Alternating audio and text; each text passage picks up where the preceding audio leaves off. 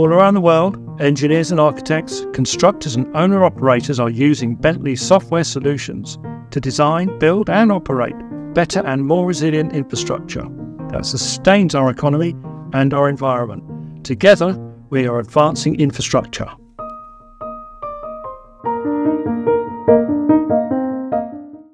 Welcome to the Engineers Collective podcast from New Civil Engineer with me, NCE Assistant News Editor Rob Hakimian. On this month's episode, we're going to be talking about the importance of placemaking in construction and engineering. We'll talk to our guest momentarily about what exactly placemaking is and why it's needed, but I'll give you a simple explanation. Placemaking is ensuring that a construction scheme results in more than just functionality. It's about ensuring that through a combination of planning, design, and community input, the result of a scheme provides not just what the client desires, but goes above and beyond to give back to the public who use the space above and around it. It can be a complex procedure to fit all the pieces together in a way that provides the utmost benefit to all stakeholders, but placemaking ensures that the outcome is something that people will not only want to use, but will enjoy using, and hopefully will do for decades to come. While much placemaking is often seen in large cities where pockets of land are reclaimed for public use, it is also just as cherished and useful in smaller communities, which is something that we'll be sure to discuss today with our guests. And those guests are, first of all, Alex Scott-Whitby, the founder and director of Scott Whitby Studios. Alex works on projects on both domestic and international fronts and is also passionate about education, working as Associate Professor of Architecture at Kingston University. He also gives lectures about architecture and the work of the studio to schools and universities worldwide. Alex's firm, Scott Whitby Studios, actually picked up the Placemaking Initiative of the Year award at this year's British Construction Industry Awards for their Jubilee Pool project in Penzance. That was one of 3 gongs they walked away with that night for that project, so we look forward to hearing more about that. And alongside him, our other guest is Arcadis iconic bridge director Chris Short. Chris is a fellow of the ICE with over 20 years' experience in development, design and construction of bridge structures. In his role, he is responsible for the development and implementation of Arcadis' iconic bridge strategy and portfolio of projects. He also sits on Arcadis' developer-led infrastructure group, which focuses on urban development. His work brings him into regular dialogue with bridge architects, urban designers, and landscape architects. Chris and Alex, welcome to the podcast. So, I've given a very cursory description of what placemaking is in the introduction, but why don't you give us a more informed view? What is placemaking and why is it important for engineers and architects to consider it in their project? So I think I might go first. I think fundamentally, it's really about creating quality places where people want to live and work and be. And then as a spin-off from that, I think what it's about is empowering communities and creating a sense of belonging that leads to community pride. And then, of course, from that spins off a whole load of other things. I think sometimes it's very difficult to measure those things because they're very subjective. And so certainly from an engineering point of view, I often find that projects are measured in very quantifiable, objective metrics that kind of miss an awful lot of this stuff. And actually, arguably, for the people who live and belong to these areas, it's this stuff that's actually much more important. I think it's really interesting hearing Chris's view on this because, too often a bridge is a place that you just go from A to B on. And the best bridges that I know are the places that you dwell on and you sit on and they make positive contributions, not as a pure piece of infrastructure, but as a place of joy and a place of specialness. And so I think, and that goes to public spaces and, cities and towns and buildings that can make contributions to place as well. And I think, realistically, placemaking is about people and about healing and making great spaces that people enjoy. Exactly as Chris says, it's an amazing joy. You don't go out, and you should never go out to say, I'm going to make a space that is about, it's going to win a placemaking award. And it's much better when communities find it, through a kind of careful consideration and community position. You have to search for it. But it's that kind of process I think is amazing. And I think it's one of those things that looking at it now and trying to describe it, and you probably struggle for words, but I can think of lots of places I've been to where when you're there, it's very obvious. It links in with something, deep in your mind about the quality of this place and how it makes me feel. And it's hard to put that into writing or into metrics or, describe it. Yeah, I think it makes you're right. It's maybe our training in my profession and I think in both of our professions to be kind of doctors of space. And again, space is nothing without the people who are inhabiting it or the communities that are being there. But that training that really ensures when you go to somewhere, you go, I can see the potential in this space. I can make the space better. And it would be this thing or this move that we make. And I think that's, you're right. It's very difficult to push into words what placemaking means, but it's certainly, and I think people who say, I know what placemaking is, and intrinsically are it's tacit. It's not, it's not a known thing.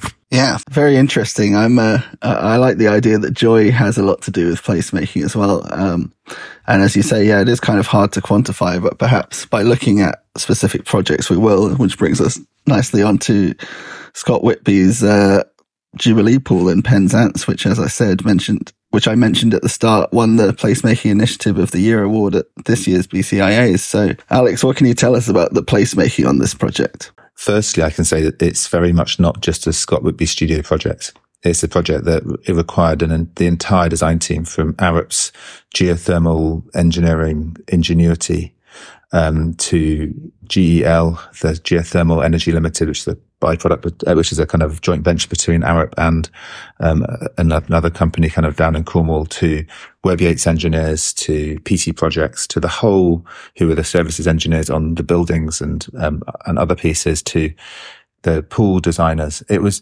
a joint endeavor. And most importantly, it was actually down to the incredible inspired community in Penzance who had this dream to kind of turn this kind of large piece of public infrastructure into a place that could be the beating heart of their town and do it in a kind of innovative way. It was an amazing man called Martin Nixon, who is a graphic designer his brother was out on a walk, and they were like, we could do geothermal energy. We can make a geothermal pool here.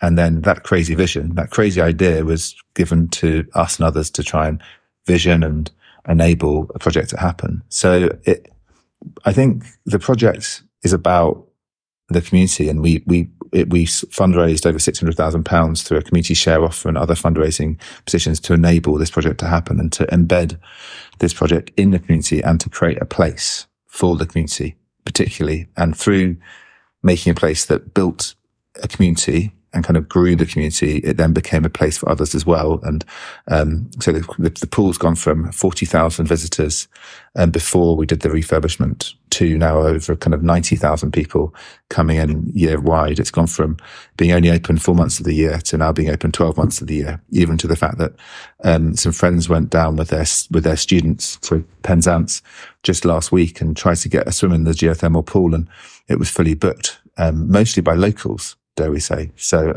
I think it's a really exciting, and I think that's what makes a place. A place it's okay for visitors to go down, but that doesn't make it a place.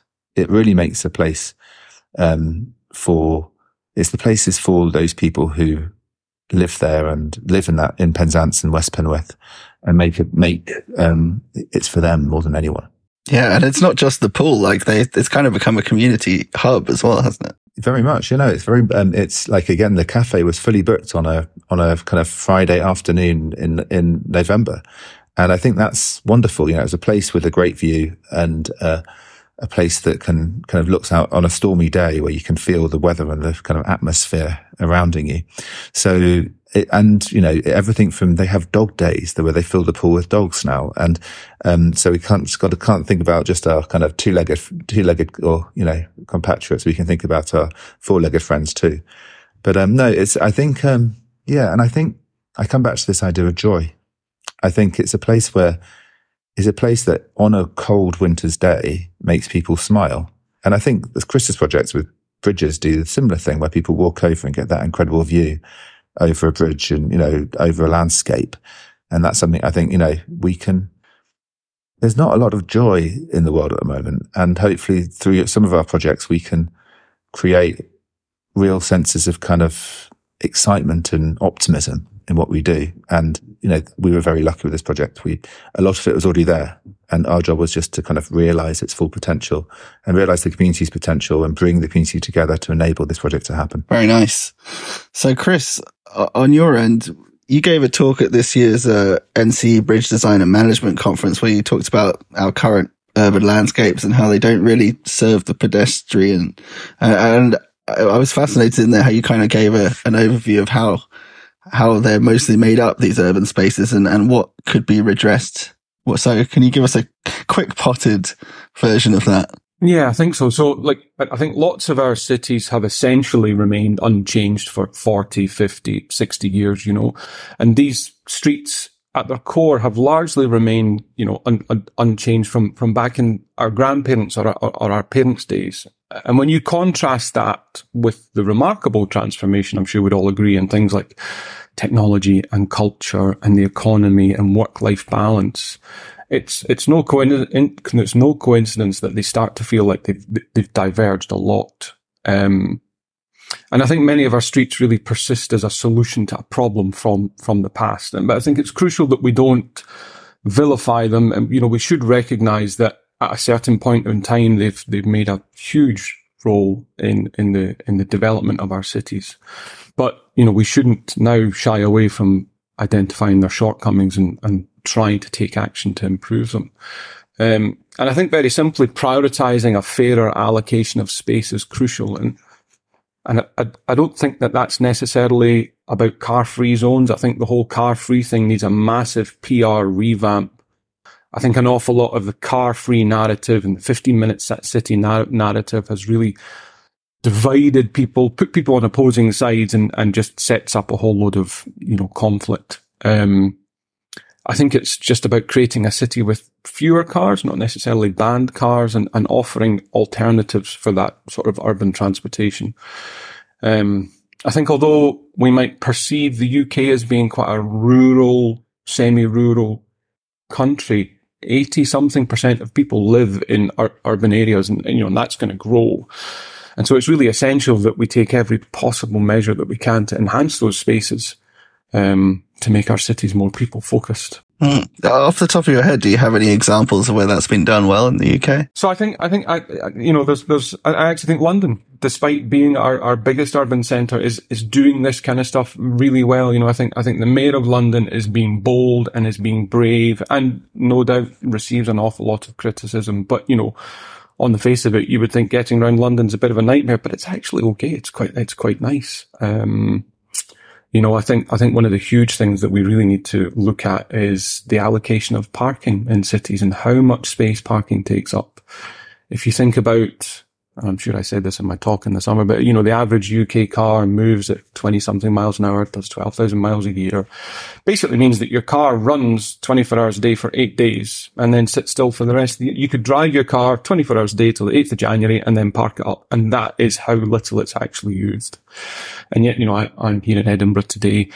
Edinburgh, I think, is one of the more progressive cities around cars and transportation, and yet you'll walk along the street and they're littered with parked cars doing nothing, providing no value in a piece of urban land that could be put to better use. And Chris, I think it's really interesting what you're saying there, because if you look at the City of London as an example, and the Corporation of London that's made some really incredibly brave decisions about people first. And it doesn't just work, like we're doing a lot of the urban realm design on Cheapside and in London and around the kind of one of the oldest streets in London. And that drive towards creating great public space is driving financial benefits to the people in Penzance. It's quite amazing, the people in the city. It's an incredible step change. And I think at the beginning of projects, not just in the city, but in other places we've been working in the public realm, there's a lot of people go, you can't take away the parking on the street. It's going to be awful for, commercial acumen. But actually it does the opposite. It becomes, once you take it away, places thrive because people are walking past their shops, not kind of driving past it and, trying to find a car parking space to stop.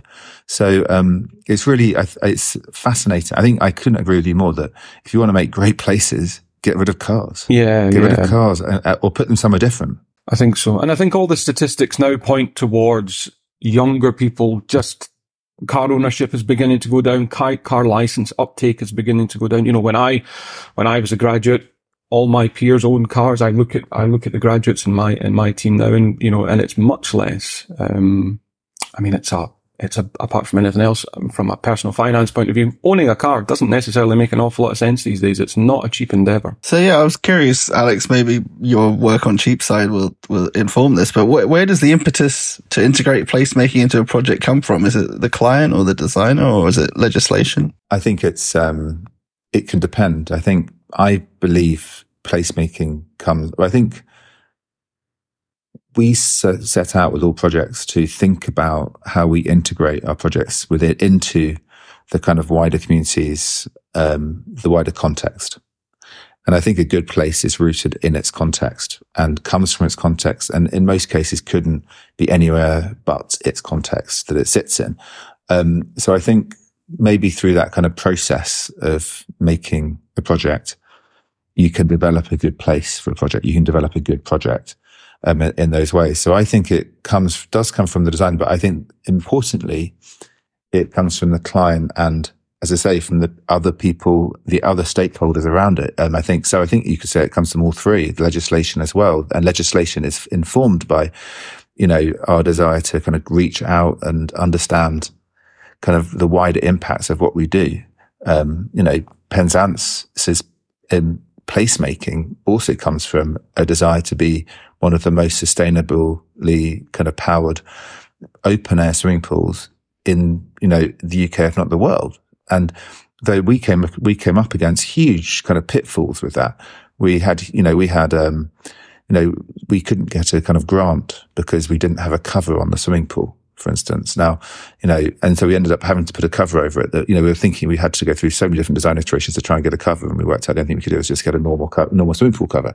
But, so I think, yeah, but I think placemaking, I don't think you can, I don't think you can detach it. I think people who try and set out, any client who says, I'm going to set out, as I say, I'm going to set out to do placemaking, you kind of tend to get the kind of egotistical, kind of daft, you know, wine bottles as tower blocks, and that we've all seen in you know, other cities around the world. Thankfully not in the UK.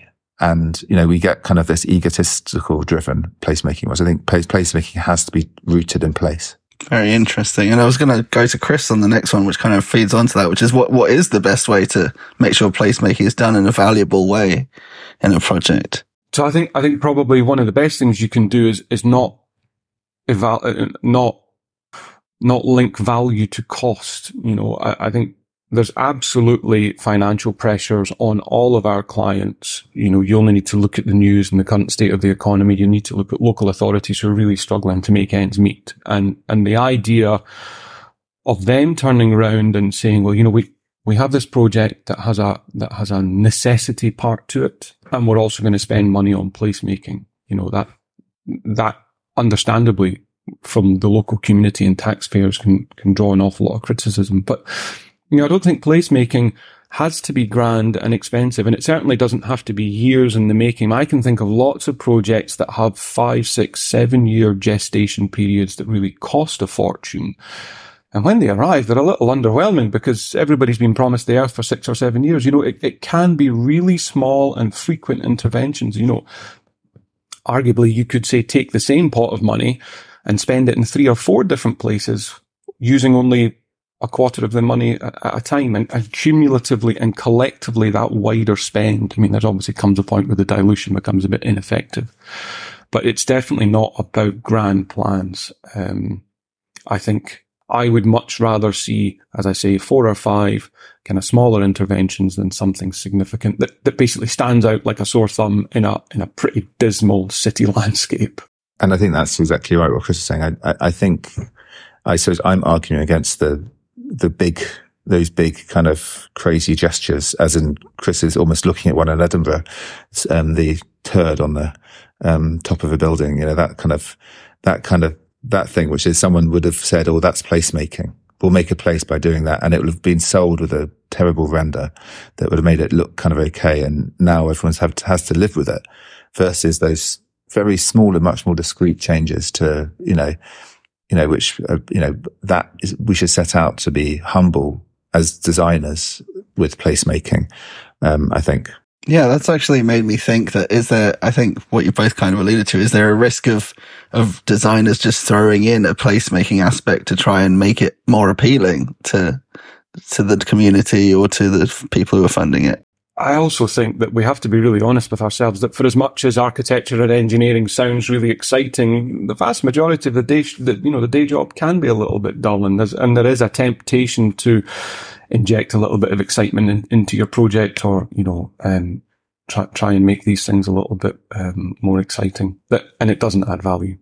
I think Chris is exactly right about the value over cost in some of the works we're doing with placemaking, and it does repay, as we're seeing. The value back to Penzance from actually a relatively small investment in the pool is quite amazing. And I think that we're still trying to quantify those numbers to understand that completely. But I think we have an opportunity. We have a duty of care in both our professions, I think, to be, to do no harm.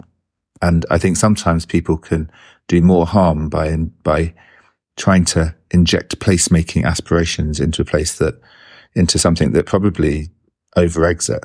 And we have to be really careful, especially in a world where, the amount of carbon we use for anything needs to be accounted for.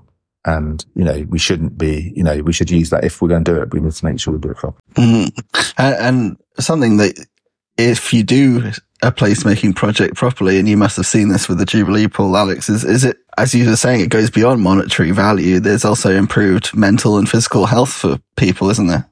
Absolutely. I think, to be honest, the great joy for me with the Jubilee Pool is, is mental and physical health that comes from it, but also connections of family and families and history. So to give you an example, my wife's grandmother learnt to swim in the Jubilee Pool when it first opened.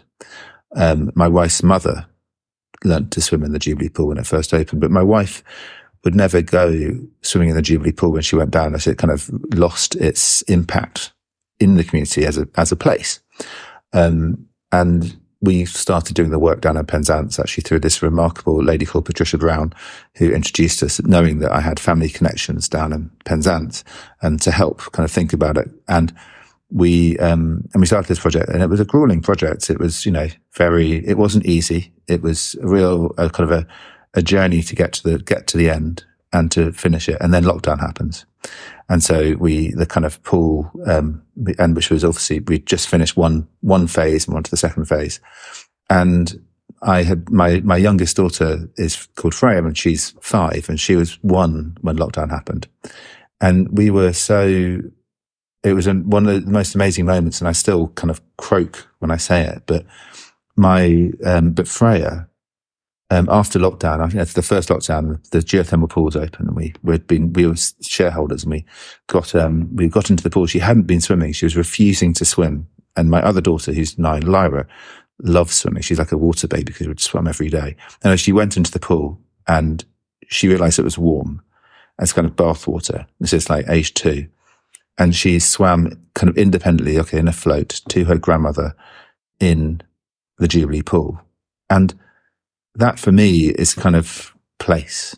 That person, it connected a grandmother to, her granddaughter, and a history through time. And hopefully, she now sings this little song whenever we get down to Penzance, and even before, she goes, Jubilee Pool, Jubilee Pool, Jubilee Pool. And then it took another article. Bizarrely, we were nominated for the AR Emerging Architecture Awards, and the Architectural Review kind of came through the post, and there was the Jubilee Pool in this paper, and she's just realised how to spell her name, and she saw Scott Whitby Studio next to it, and she said, Daddy, what do you have to do with the Jubilee Pool? And I was like, well, Daddy helped kind of grow it. It's just, oh really? I didn't realise that. So, placemaking is one of those things where you get to watch generations and families kind of, It makes you, even when little 5-year-old turns around and says, my daddy was part of the Jubilee Pool. That was quite a special moment. Very nice. But what else about placemaking? What are the other tangential benefits that we could list off? Oh, sorry, let's go on with them. Yeah, so look, I think with the pool, the incredible things about the pool, that's the kind of historic side. With the mental health and the physical health is incredible. So the pool now is in place, and the NHS can refer people to go for swimming lessons in the hot water swimming pool, which is remarkable. People are going cold water bathing, have been cold water bathing on that site for a long time. They now go in the winter and including the summer. These offering a destination for someone to go on a walk to the end of the promenade and then jump into 35-degree hot water is quite amazing, but also yet jump into the sea at 14 degrees is also quite positive. Nice. But also, I guess in more urban realms that you focus on, Chris, there's also, commercial benefit, isn't there? There is, yeah, and just thinking about that comment that Alex made earlier about, if you remove parked cars, then people that all of a sudden, are happy to be in that area, and you end up with spin-off trade, you end up with, small investments around retail opportunities and pop-up, whatever, food stalls, cafes, or anything like that, I think we do need to recognise, and I feel like the country's really not happy about coming to terms with it, but I think it's fair to say the age of retail is over, and that, I think there is a future in retail, but I don't think it's the high street like it was in, the 2000s and the 2010s. And, the longer we try and reinvent it without fundamentally changing it, I think it's going to continue to fail. I mean, people's habits have changed, and they've obviously changed significantly and rapidly with the pandemic as we've started to see better value in terms of how you can use your time. But that doesn't mean to say that city centres are now defunct and derelict. They can be mixed-use hybrid spaces. I think one of the other things that's really important is recognising that at different times of the day and different days of the week, these spaces need to do different things. And I think, there is the potential to make these spaces much more vibrant and have much more social value, much more sustainable and much more resilient. You think the whole idea of the retail collapse has come because a large part of our cities put all their eggs in one basket and are now struggling with that adaptation challenge. It's really interesting to say there, Chris, because we're working with British Land and have been working with them for a number of years on the Broadgate estate projects. And British Land had this incredible slogan for Broadgate, which was places that people want to be. And everyone was kind of a bit like, oh, how are they going to do that? And what's been fascinating being part of the kind of wider framework team for British Land on that project is watching the Broadgate estate, where the focus was on the public realm, from DSCHA's remarkable Exchange Square to the work they did around kind of lowering the fulcrum down at Liverpool Street Station. It is becoming a real hub of places people want to be because they've invested in the placemaking in the public realm, in that kind of idea of the places that anyone can walk through and can inhabit, and anyone can sit and dwell and I come back to that word again, that word of joy, a place that people just want to sit, stand and stare. We use this poem by W.H. Davis, Leisure. And he goes, what is life if full of care? We have no time to stand nor stare. And I kind of, even in a busy city like London, finding those spaces that just make people stop, just stand, stare, and, sometimes watch, as the poem goes on, says, watch those feet, how she could dance, kind of thing. It's a wonderful poem. It literally, leisure and joy and those moments of dancing is, can be incredible. And we were lucky at the pool that's happened in other projects, but Broadgate is a remarkable example of that, and definitely worth going to see if you haven't been already. Nice. One thing we should make clear, if we haven't already, is that placemaking doesn't always necessarily have to be like flattening somewhere and starting again. Like, there's been a lot of bridges. I know in Manchester they repurposed a rail viaduct into an urban park, or there's under the arches of all the bridges around London. So how can we make sure that kind of thing is happening more often? So I would say that one of the really big challenges is making sure that you're not doing these things in isolation. So, you take a bridge and you repurpose it, or you take a street and you repurpose it and you remove cars. But what's beyond that? I mean, if I'm going to go to that street, I want to go somewhere else afterwards. And I think one of the things I was thinking about, and I've talked quite a bit about, is how, as professionals, all the way from university and onwards, we're all put into silos, generally around disciplines and sectors and that kind of thing. And what you begin to realize is that whilst the technical delivery of this stuff might sit in one team, the conceptual development sits somewhere else in the same organization. We don't seem to be very good at joining up the dots. I think that, what we need to be doing is having a city-wide strategy around reuse and transformation to make sure that it's not happening in little ineffective pockets where, if you consider that this is relatively new as an urban philosophy, what we must be careful against is not being effective for people to become completely disinterested and suspicious of this as an idea and for it to just disappear. We will only get one crack to do this right and to really capture people's imagination. And if we do, then the rest of it will fall in behind. But if we're seen to squander public money, have these vanity projects that don't really do anything, then why would we get the green light to do more? It's interesting what you say there, Chris, because, and I kind of worry sometimes about the terminology of this, but in cities in Europe, you have the city architect, for instance, whose job it is to kind of think about those levels. And a really good example of that is a guy called Finn Williams in Malmo, for instance, who's a, architect who used to work as in the planning department and in Croydon, and then moved to set up this incredible organization called Public Practice, which is really kind of spreading its wings out to be a multidisciplinary organization that brings kind of multiple professionals together to kind of support planners. And I think it's strange that we don't have that kind of role where there's someone who has the vision. Our great cities, our incredible cities don't have those people who are, we have thought that that's not something that's important in the UK.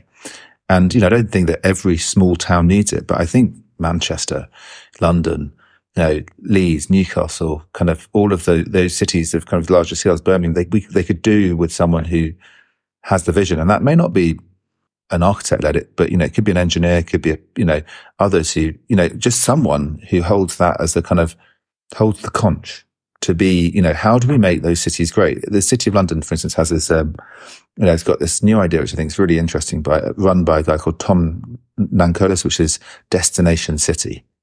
And it's linking up this idea from it's a kind of a development from the culture mile into the whole of the City of London, saying, how can we make the City of London the place that people go to 24 hours a day, 7 days a week? One of my first projects was to draw a nollie map of the City of London when I was working with my students. And we drew a map of the City of London, which included every place that you could get into, for the price of a pint at that time, under £5. And we did that during the week, on a weekday, and we did that at the weekends. And it was remarkable, the difference between the two. The city is now transforming itself to being a place where you can be there. It's as open in some places as it is in others. But I think having visionaries, people who are trained in space, in making spaces, is what we need in the country at the moment. Yeah. It sounds like a whole different discipline, academic discipline almost. I don't think it is. I think it could blur from all of us. I think each city, may have different problems. And I think I don't think, as in I'm the son of an engineer. And I would say that, I've been in conversations with many engineers who are as good at thinking about space as architects are. But actually we can work together. And we need to be much more collaborative and more, again, humble about where ideas come from. I think we probably also, Alex, you might have a different view on this, but I think we can get an awful lot better at community engagement. I often kind of think, we talk about community engagement, but more often than not, it's community notification. And you turn up and you say, listen, we've all, us paid professionals, we've all been brainstorming and we think what you guys need is this, and we're going to let you pick the colour.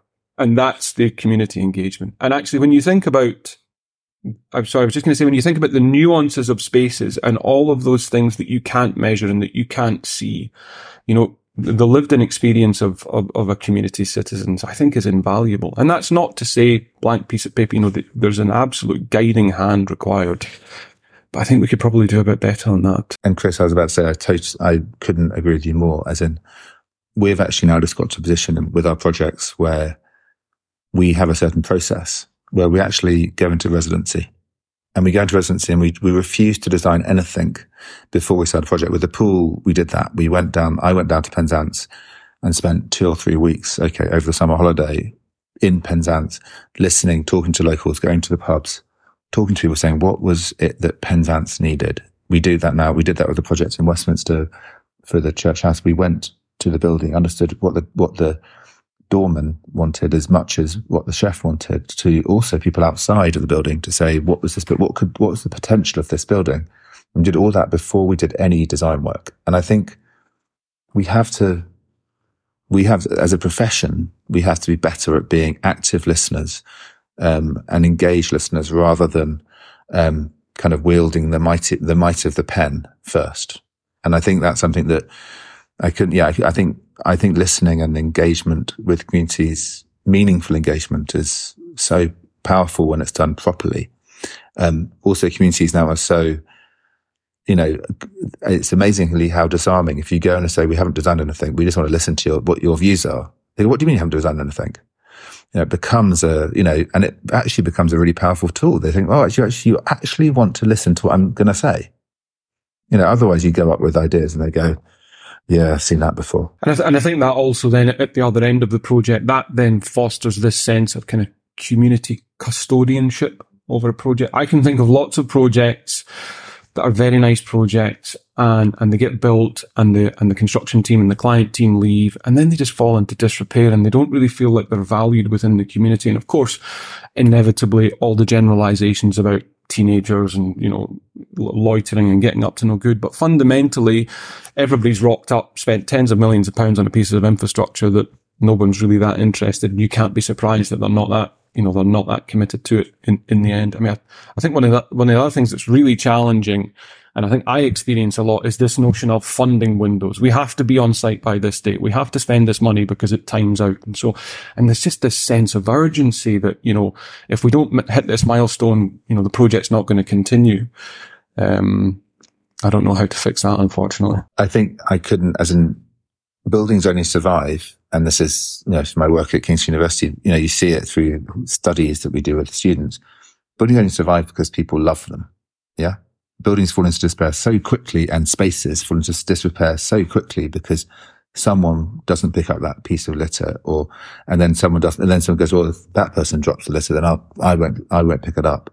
And, that was fascinating. We found amazing on the first day we designed this Ripley roof on the pool, and, we had some locals were walking past and they said, you've made the best skate park in the world on this roof, because it's a kind of the perfect half pipe and perfect those kind of things. And they did, they skated on it once because they wanted to tag it. But then they now have ensured that no one else wants to goes skating on it because it's too precious to them, because they were part of that process. So we talked to them about this idea. And also they could fall off easily.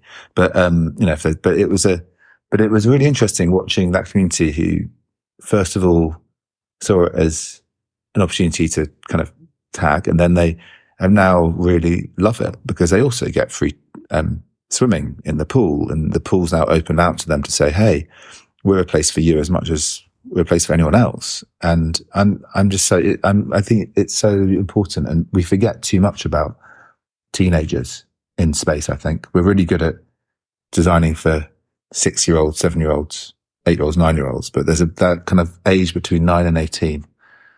How we design for and engage that kind of cohort is something that I think we all need to get much better at, and it's not just skate park. Very cool. So just to finish, if we were to look into our crystal ball, and if say over the next half century, we, like all projects, did follow good placemaking procedures, what do you think a future town or city might look like or feel like to live in? Either if you want to have a go on that one. I think it's a place where people of all generations are walking or kind of using aids to walk from place to place. They pick up these new they're not even called cars anymore, these automated transport vehicles that kind of arrive and take them off to their shopping and, potentially bring them back if they need to go. But actually it's an active kind of town or city where people feel engaged in in the public realm. They feel engaged in the buildings that have happened. They feel they have ownership over it, and they feel that they're proud to live in that place. Very nice. And I think crucially at the very top of that sort of hierarchy within those cities, we have someone who's brave enough to sit up and say, we need to do things differently. And we're not doing it like we used to. Yeah. Well, great. Let's hope that that's something we will see going forwards. Those who forget the past are condemned to it. Exactly. Well, that's a nice way to end this conversation. Thanks both of you, Chris and Alex, for joining me and providing lots of great insight into placemaking, and hopefully people will appreciate it more, or maybe get more involved in their communities where there are projects going on and that they could shape potentially. So that's all we have time for on this month of the Engineers Collective, but be sure to join me again, Rob Hakimian, next month. Thank you.